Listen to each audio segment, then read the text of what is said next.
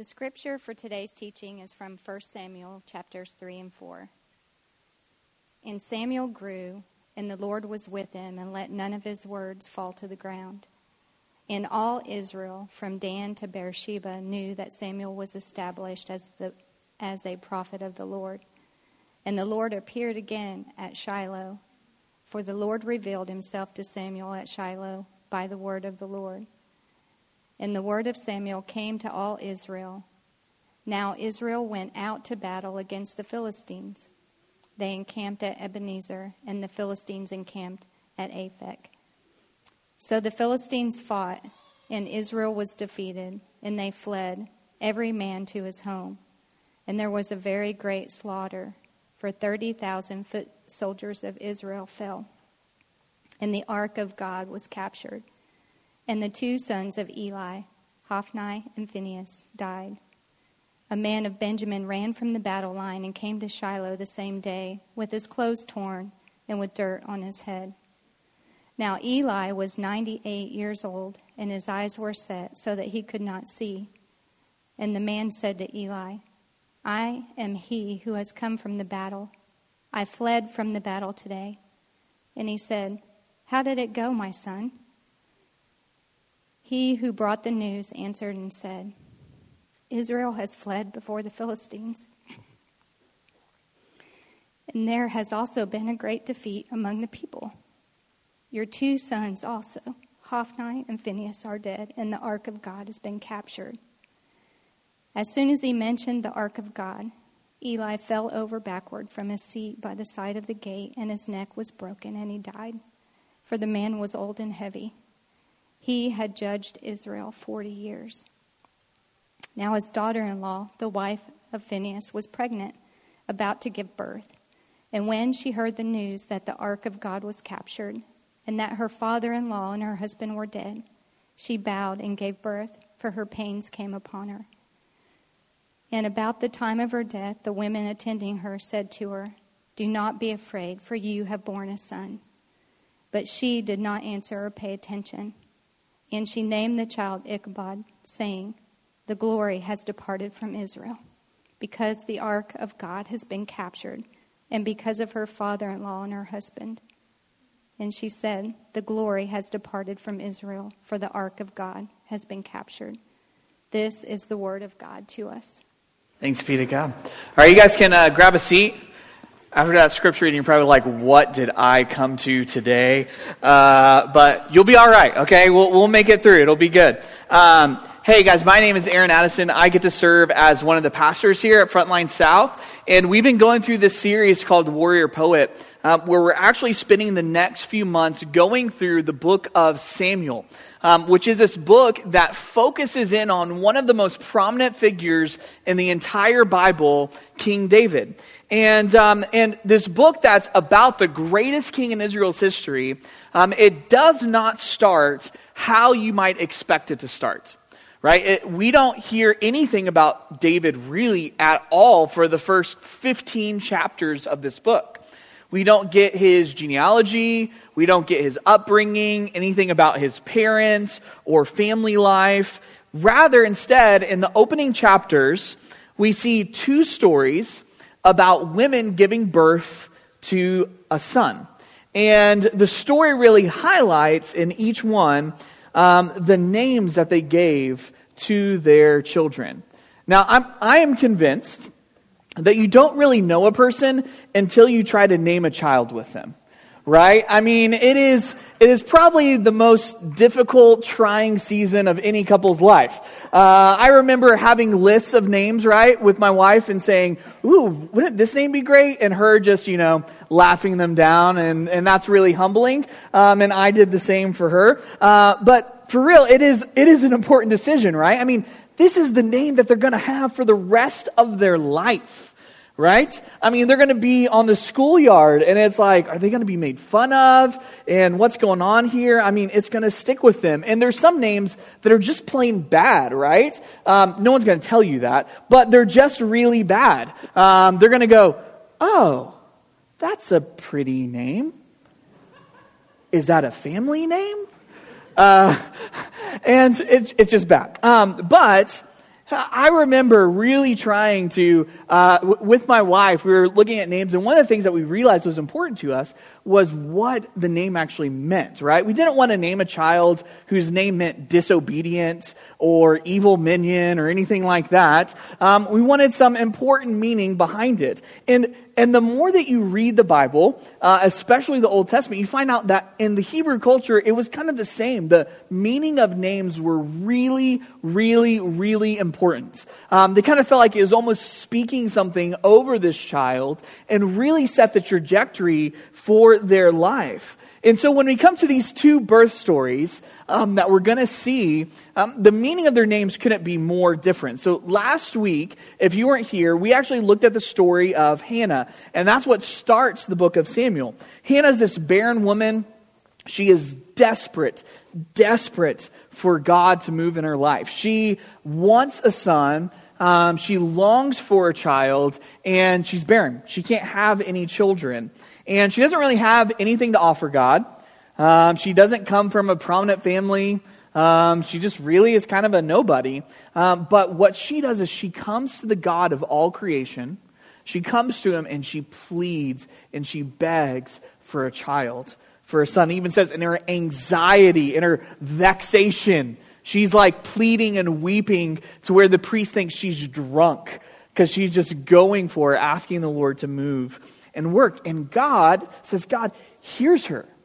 He sees her and he hears her and he answers her. He opens her womb and she miraculously gives birth to a baby boy. And bursting in joy and life and worship, Hannah, she names her son Samuel, which means heard of God. God's heard me. God has answered my prayer. But by the end of chapter 4, we get a very different story, the one we just read about, where we meet another woman, the wife of a priest who serves before the Lord, and people from all over Israel come to see her husband and to offer sacrifices to God. And no doubt, she lived in luxury and comfort and the privilege that came along with the position that her husband had. But unlike Hannah, we don't know her name. She remains nameless.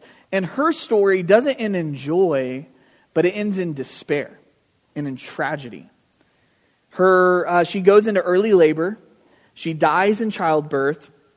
And with her dying breath, she names her son Ichabod, which means the glory has departed. So we have one name, Samuel, meaning heard of God, and another name, Ichabod, meaning the glory has departed. So here's my question. Why these stories? Why in a book about King David do you start with two birth stories that seemingly don't have anything to do with David? They're not his ancestors, nothing. Why start with these stories? Well, I think God wants us to see something in this, is that these two stories actually represent something that we're going to see over and over and over again as we work through this book. They represent two ways of life, two ways of living. One way, conceived in faith, is going to end in joy. And the other way, conceived in unbelief, is going to lead to despair. You have the way of the barren woman, Hannah, that led to Samuel, that led to being heard of God. And you have another way, the way of Israel, especially her priests, that led to Ichabod, that led to the glory departing. So the priests were religious leaders of Israel. They were set apart by God himself to kind of serve before him and to lead the people in worship. And so they served in this tent called the tabernacle that housed the Ark of the Covenant. So if you're an Indiana Jones fan, you probably have a lot of images flashing through your mind right now, right, of skeleton-faced angels and Nazis with their faces melting off, right? That's kind of maybe the image that you picture of the Ark of the Covenant, this holy thing. But what really was this? So the Ark was central to Israel's worship. It was the place where God's presence dwelt. The Ark was built by Moses, and really it was just an elaborate box that inside of it was placed the covenant, the promises that God had made to his people. But it was so much more than that. So over and over again, we see the Lord is enthroned on the cherubim, which were these kind of angelic-like creatures crafted on the lid of the ark. And here's what it says in Exodus about the ark. You shall put the mercy seat on the top of the ark, and in the ark you shall put the testimony that I shall give you. There I will meet you, and from above the mercy seat, from between the two cherubim that are on the ark of the testimony, I will speak with you about all that I will give you in commandment for the people of Israel. So the ark actually embodied the presence of God himself among the people. It was this symbol that God had blessed them and chosen them and dwelt among them, which is something no other nation on the face of the earth could say. So people from all over Israel would come before the ark, would come to the tabernacle, they would make sacrifices, and they would worship the Lord because that is where he dwelt. And it was almost this symbolic way of God saying, the God of the universe saying, I love them and I am among them. I am with them. And the priests were set apart to kind of oversee everything that's going on, right? So they were kind of overseeing worship. No one could even go near the ark or the temple besides the priests. And in essence, they were kind of like mediators between God and people, right? So in some way, they kind of represented God to the people. So they would say, here's what the Lord's saying. And here's a blessing from the Lord over you. Or here's the forgiveness and grace that God offers you. In many ways, they kind of represented God to the people, but they also represented the people to God. Right? So they came and they actually, it said that they like carried the burdens and sins of the people before the Lord. They would go before him. They were supposed to be this symbol of holiness that the Lord required. They would offer prayers and sacrifices for the people. All of this background, all this to say this, is that this book, Samuel, is going to be looking at a king. And really it's going to be setting up the need for Israel to have this king. But early in the chapters, what we see is actually what they also need is not just a king, but they need a priest. They need a priest who's going to lead them well and who's going to really restore the fractured relationship that they have with God. And in the opening chapters of Samuel, the priesthood is a joke. It is an absolute sham. We kind of see almost poetically, it describes it as the light and presence of God is slowly fading away. I mean, here's how, kind of in chapter 3, verse 1, listen to how it puts this and just kind of put yourself here. Now, the young man Samuel was ministering to the Lord under Eli, and the word of the Lord was rare in those days. There was no frequent vision. God wasn't speaking. And then verse 3, the lamp of God had not yet gone out. So it's almost this poetic way of saying the light and presence of God was beginning to fade. It was beginning to fade. The voice of God was beginning to fade among the people. There was only a small flicker of light left. So how did it come to this? Well, in the first few chapters here, like I said, the way of these priests is going to be put side by side with the way of Hannah that we saw in chapters 1 and 2. Hannah, she lives this life of faith. This life before the Lord of trusting him, coming to him. But the priests are going to be shaped and formed by their unbelief. And so I think in this passage, there's going to be 3 lies that I think the priests believe that led them to live a life contrary to that of faith. So we're just going to look at these. First lie that the priests believed.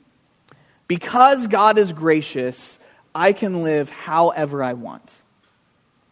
Because God is gracious, I can live however I want. So in chapter 2, we're introduced to the priests of Israel, Eli and his 2 sons, Hophni and Phinehas. And here's how it describes them in chapter 2, verse 12. It says, now the sons of Eli were worthless men. They did not know the Lord. The Hebrew here for worthless men is kind of damning. It's in essence what it's saying is they're sons of the devil. They're fiends from hell. They're men of death. Right? It's just pretty strong language for them. In other words, Hophni and Phinehas were bad dudes. They were wicked men. And just get this, these are the priests that ministered before the ark. Ministered before the very presence of the Lord, and they didn't even know the Lord. They didn't even know him. And so though they were supposed to be this image of faith and holiness, they made a mockery of all the sacrifices that the people would bring. And so here's kind of what it goes on to describe that they did. Instead of making the sacrifices like God had intended, they actually would take the best parts of the meat that was offered, and they would take it for themselves to feast on. In fact, it even says they kind of grew fat from their feasting.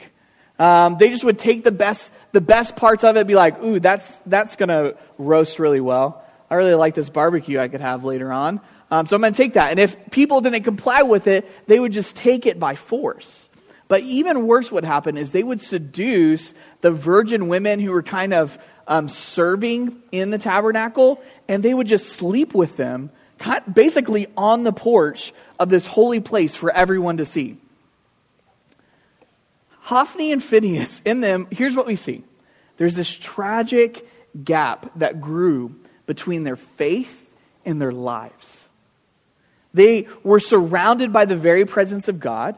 They made sacrifices. They were continually reminded of God's grace and forgiveness, that God wanted to dwell with his people and forgive them. And because of that grace, they reasoned, I can really live however I want. That's okay. There's a sacrifice for that, right? If I want to sleep around, there's a sacrifice for that. If I want to kind of take advantage and abuse my power, there's a sacrifice for that. God's grace. They had come to believe that the grace of God was an excuse to live however they wanted. Their religion became fragmented from the rest of their lives. And so they sought their own pleasure, they sought their own desire, they sought their own way. And at the end of the day, they were not worshiping the Lord anymore. They were worshiping themselves. They were worshiping themselves. And as a result of their wickedness, they actually kind of describe them as almost going deaf to the voice of the Lord. So when their father Eli confronts them about their sin, here's what it kind of says in verse 23. Eli says to them, "Why do you do such things? For I hear your evil dealings from all the people. No, my sons, it is no good report that I hear the people of the Lord spreading abroad. If someone sins against a man, God will mediate for him. But if someone sins against the Lord, who can intercede for him?" And then listen, but they would not hear, they would not listen to the voice of their father. For it is the will of the Lord to put them to death. They grew deaf. They couldn't hear the voice of God anymore. What we see in Hophni and Phinehas is, it's striking. It's the same thing we see over and over in our culture when we see what pastors go into scandal, right? We see these men that are by all accounts religious. They're preaching every week. They're counseling. They're worshiping. They have a vibrant prayer life. They look like they're surrounded by the presence of God. And then what comes to light? In the shadows, they've been having an affair. In the shadows, they are abusive. In the shadows, they are embezzling money.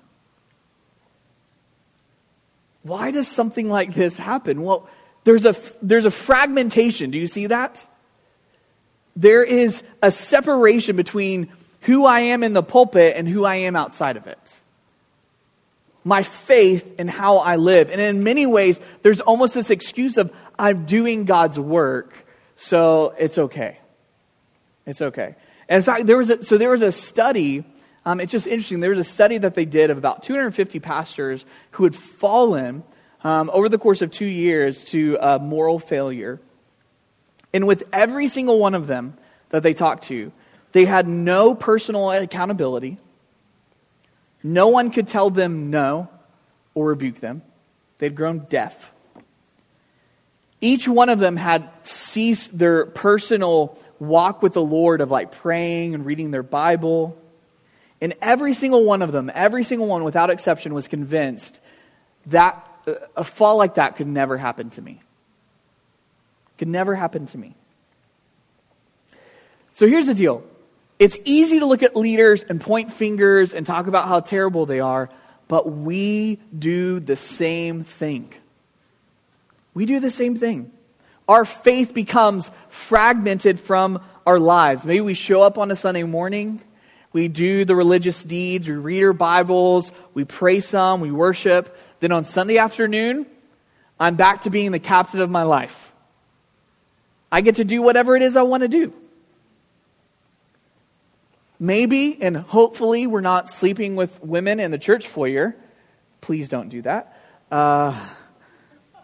But we decide for ourselves how we're going to spend our money. We decide for ourselves who we're going to sleep with, how we're going to live our life, without any regard to what God has to say about it. We're the Lord of our own lives. And so when we begin to blow up our lives and we see the damage of our sin, we just grow deaf to the voice of God. What Eli's sons failed to hear, and what we so often fail to hear, is that God's grace is not opposed to obedience. It's not. We're rescued by grace alone through faith alone. There's nothing you can do to earn God's favor and grace. And yet that grace does not leave us to continue on the way we have lived. The grace of God is not a license to live however we want. The grace of God is what changes us and transforms us. So that way we become faithful sons and daughters. See, here's the deal, is God is not satisfied with having one small part of you. He's not. He is not satisfied with just getting worship on Sunday mornings. And then you check that off, and it's a pass for the rest of the week. God wants your whole life. He wants your heart. He wants every bit of you, not just Sunday mornings. He wants all of you. Hannah saw this so clearly when she was met with the grace of God, right? God had graced her and given her a son, though she did not deserve it. He had answered her prayer. And in the song that she sings flowing from this, listen to what she decides to talk about in verse 3 of chapter 2. Talk no more so very proudly. Let not arrogance come from your mouth, for the Lord is a God of knowledge, and by him actions are weighed. God cares not just about our worship or our faith, he cares about our actions and our lives. He does. So, the first lie, they believe because God is gracious, they could live however they wanted. The second lie that these priests believed was, because God is sovereign, I am not responsible to do anything. I am not responsible to do anything. So all this stuff that Hophni and Phinehas are doing, all of that happens under Eli's watch. And Eli's their dad, he's their father, he's overseeing it, and he does nothing to stop them.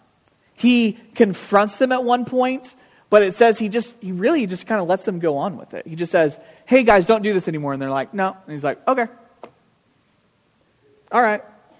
He allows them to continue serving in their wickedness and to take advantage of God's people. Eventually, God sends a prophet to Eli and basically says, hey, you are allowing your sons to just run rampant. I am going to destroy your house. I'm going to kill you all. And Eli does nothing. In fact, in this whole story, Eli, in every situation, he knows the right thing to do, but he responds with inaction. In fact, it's kind of funny when you read the Old Testament in particular, but really the whole Bible, sometimes there's details that you're like, I wonder why that is put in there. And many times it's actually because God's trying to teach us something in that. The author's trying to tell us something. And one of the things that it mentions about Eli that I think is just fitting for this is two things. One, it describes him as growing fat. Right?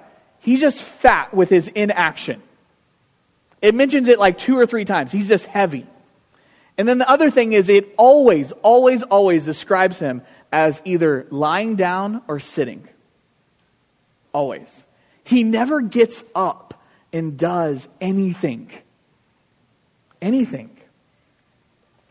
So when the Lord, he establishes Samuel as this prophet, and Samuel speaks his first words, speaks to Eli, and this is what he says in 1 Samuel 3:13. He says, "And I declare to him," to Eli, "that I'm about to punish his house forever for the iniquity that he knew, because his sons were blaspheming God, and he did not restrain them."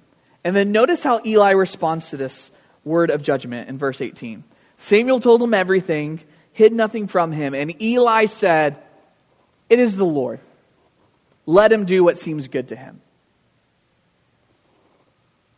Eli, he recognizes God has called him out, and again, he chooses to do nothing about it. He doesn't repent. He doesn't turn. He doesn't take his sons and remove them from office. And not only that, but he excuses his inaction by basically saying, well, God's in control. God's in control. I guess I'm going to die. Because God just told me. So it's the Lord, whatever. He's going to do what he wants to do. Let him do what's good to him. Eli, in his knowledge never drives him to act. He always knows the right thing to do, but he always abdicates his responsibility, and he points to and blames it on the sovereignty of God. Well, God's in control. But really what he's after is his own comfort and this kind of artificial peace that he has. And as a result of Eli's passivity, again, kind of one of the physical characteristics we see that really kind of demonstrates his spiritual reality is Eli begins to grow blind. He can no longer see right from wrong. He can't see what God is doing. He doesn't have any vision of the Lord anymore. He grows blind. And he couldn't see how his inaction was actually leading God's people into destruction. In fact, he's the only judge, which the judge was kind of like the leaders of Israel before the kings. He is the only judge that leads Israel from peace into oppression. Because he does nothing. He absolutely does nothing. Mary Evans, in her commentary on Samuel, she says this: Eli stands as a warning against drifting through life with a well-meaning attitude, but without taking up the responsibilities that are really ours. It is not enough just to avoid wrong actions. We must follow through and actually make the effort to do what is right. So, like Eli, so often we know the right thing to do, but we abdicate. We don't act. We opt for the easy path. Maybe we say the Lord's going to work it all out. God will take care of it. We don't want to step on people's toes. And maybe the way this works is maybe God has been speaking to you and nudging you to act in some way, but you've been resisting. Maybe in your marriage, where there's coldness and numbness and things aren't right. And God's calling you to act, but you're resisting. Maybe in reconciling with someone who's wronged you. And God's calling you to walk in forgiveness, but you're resisting. Maybe it's getting help for your addiction. And you're resisting taking that step. See, here's the deal, is this whole book, we're going to be seeing so much about weakness and strength. And, I mean, even later on, we're going to see this later on in the sermon, but is that God does not want us to walk in our own human strength. He wants us to embrace weakness. But what happens sometimes is because of that reality, we somehow get weakness and inaction confused. The grace of God and the sovereignty of God and His power and resting in it is not opposed to us working really hard to see what He is doing in this world. To work really hard to take that step and to fight for what God is wanting to do. Hannah, right, she saw this very clearly. What does she do in her need? She's barren. She wants a son. What does she do? Does she sit and go, well, the Lord closed my womb, so I guess that's just it?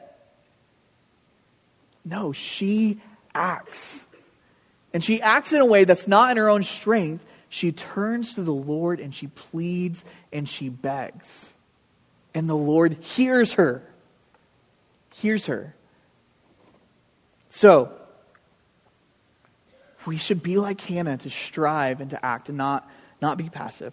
Third lie, because God is powerful, I can use Him to fight my own battles. So chapter 4, the scene kind of shifts. And we kind of move away from the priests and the tabernacle and their family and Samuel and what's going on there. And we move to the battlefield where Israel is. And Israel's fighting their enemies, the Philistines. And they're defeated. They lose about 4,000 men in the battle. And the leaders come up with this brilliant idea. So here in 1 Samuel chapter 4, verse 3, here's what it says. And when the troops came to the camp, the elders of Israel said, why has the Lord defeated us today before the Philistines? Let us bring the ark of the covenant of the Lord here from Shiloh, that it may come among us and save us from the power of our enemies. And so they know the power of God. Israel remembers, just like the Philistines do, that God rescued them miraculously out of Egypt in slavery. There's all these stories before this when God has worked and won battles for the people. Like you think about Jericho and them walking around the walls with the Ark of the Covenant, and God miraculously comes and moves and works. But in essence, what they decide to do is they're like, let's bring the presence of God here. And what they end up doing is they treat God like He's some lucky rabbit's foot. Like He's some trinket, right? Like He's some relic that I just carry around with me, and that's going to give me victory in whatever I want to do. But notice what they don't do. They don't ask God what He wants to do. Before this, in the beginning of chapter 4, it says, all Israel knew that Samuel was a prophet. That Samuel heard the word of the Lord and spoke to Israel. And guess what? Samuel disappears after that. They don't talk to him. They don't ask him anything. They go their own way. And as a result of this presumption, what happens? Israel, they become weak. They're defeated. And it's so much worse. In the first battle, they lose 4,000 men. In the second battle, they lose 30,000 men. It describes it as this very great slaughter. What happens is, because of their presumption and thinking, well, God's just going to fight whatever I want Him to fight, God actually ends up becoming their enemy. I just think, it's not that the Lord just pulled Himself away and the Philistines just took care of it. The Lord gave victory. He just gave victory to Israel's enemies instead of them. In the same way, what we tend to do is we want the God of the universe to bend to our will. and not the other way around. We want him to get behind our agenda, behind what we think he should do, our wisdom, our strength. And what we end up doing in our presumption is we treat the Lord like nothing less than our bellboy. Right? And maybe that's like, hey, I need a promotion. God, why aren't you coming through? I need more money. I want life to go smoothly. I don't want suffering. I don't want heartache. I don't want pain. God, you must not be real. Because if you were real, you would have fought this battle and won. What Israel failed to embrace and what we often fail to embrace is God will not be controlled by us. He won't. The power of God is not there at our bidding to bolster up our human strength and our cunning. The power of God comes to those who, in humility and weakness, empty themselves to follow him. To follow him and what he wants to do. The Lord is not here to fight the battles we decide that he should fight. Instead, he calls us to turn to him and to trust him. His strength, his wisdom. Because often, he decides to do things in ways we don't expect. With Jericho, for instance, it wasn't like Israel was like, I got a great idea. Let's walk around these walls. God said that. And then God came through.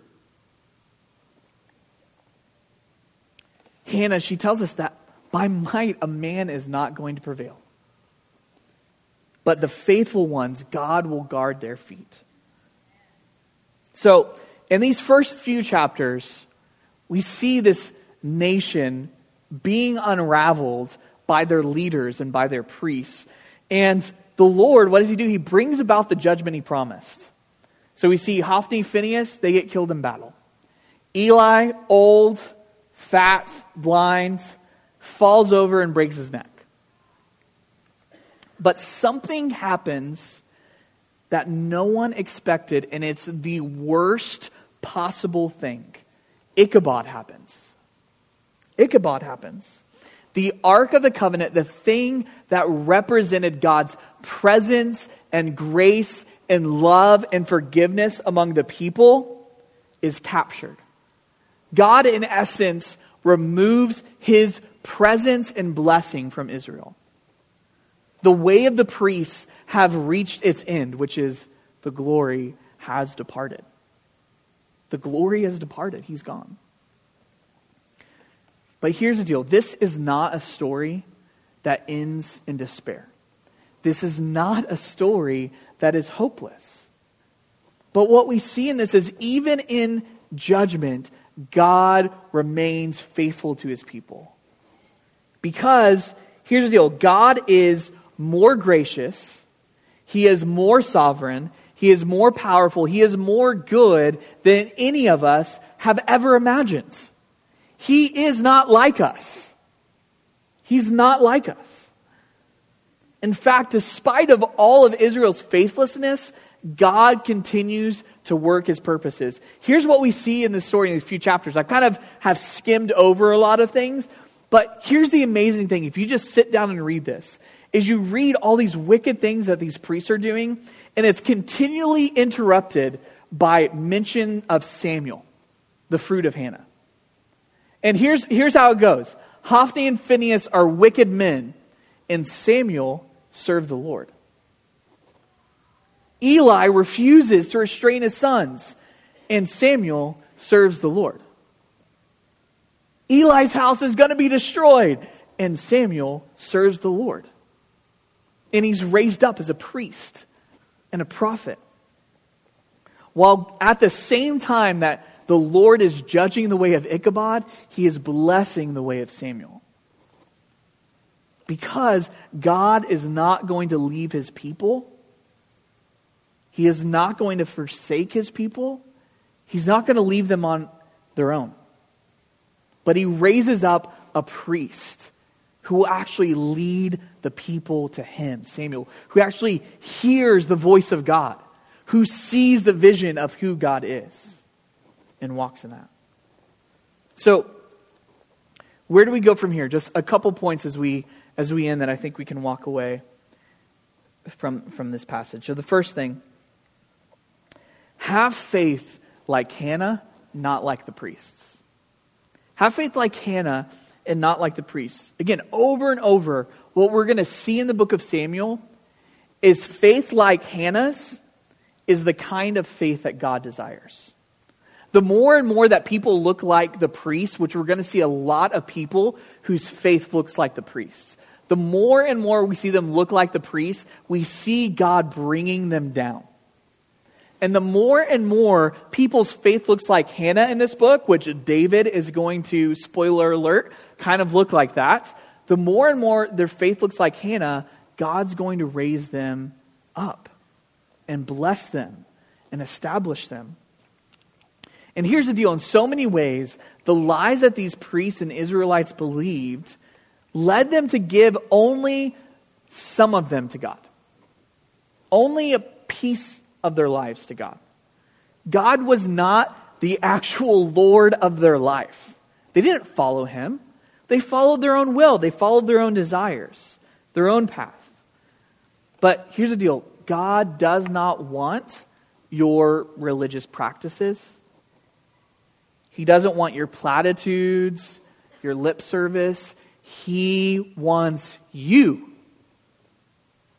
He wants your life, your heart, every bit of it.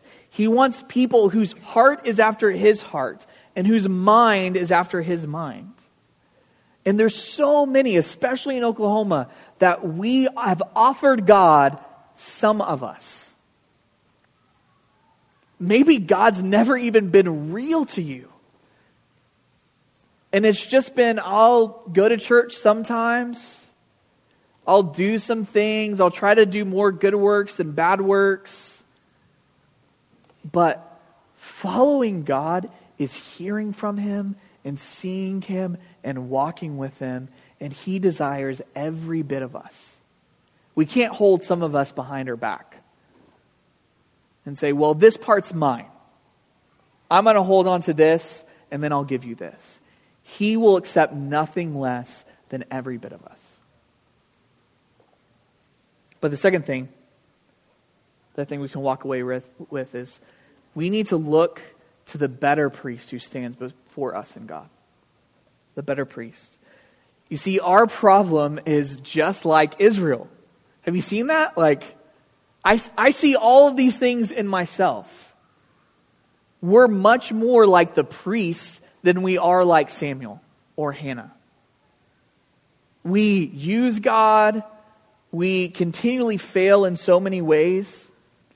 And there's nothing we can do in our own strength and our own power to try to somehow get God to come back to us. Somehow butter him up in some ways. We are in need of a priest, right? We're in need of someone who can stand between us and God and who can offer what's needed to bring us back together. Because we've all gone our own way. We've all run in our own sin. We need a mediator who can stand between us forever. Samuel, he becomes a great priest, but he's not it. He has his own baggage. He has his own failures that's going to come up later. Samuel's not it. And eventually, Samuel dies.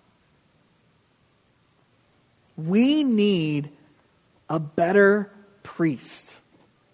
And as Eli's house is crumbling to the ground, God, he makes this promise. And listen to this. This is chapter 2, verse 35. It says, God says, I will raise up for myself a faithful priest who shall do according to what is in my heart and in my mind.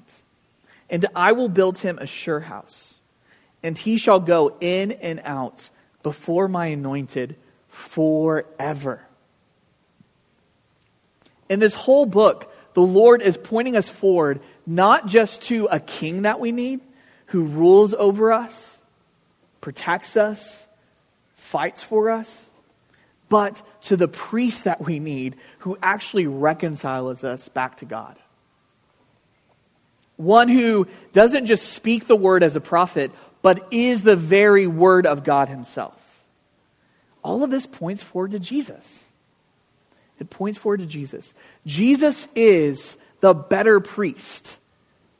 He's the one that comes and he stands between God and man without baggage, without his own sinfulness, but carrying our sins on his shoulders, reconciling us to God. He's the better sacrifice that doesn't have to be offered again and again and again. He offered himself once and offers his presence and grace for us so that God never leaves us. God never forsakes us. His glory never departs from us because Jesus is our faithful priest. So, to wrap this up, I just want to read this out of a book called Hebrews, which is in the New Testament. And it's kind of meditating on this reality, and we'll wrap up with this. The former priests were many in number because they were prevented by death from continuing in office. But Jesus holds his priesthood permanently because he lives forever. Consequently, he is able to save to the uttermost those who draw near to God through him, since he always lives to make intercession for them.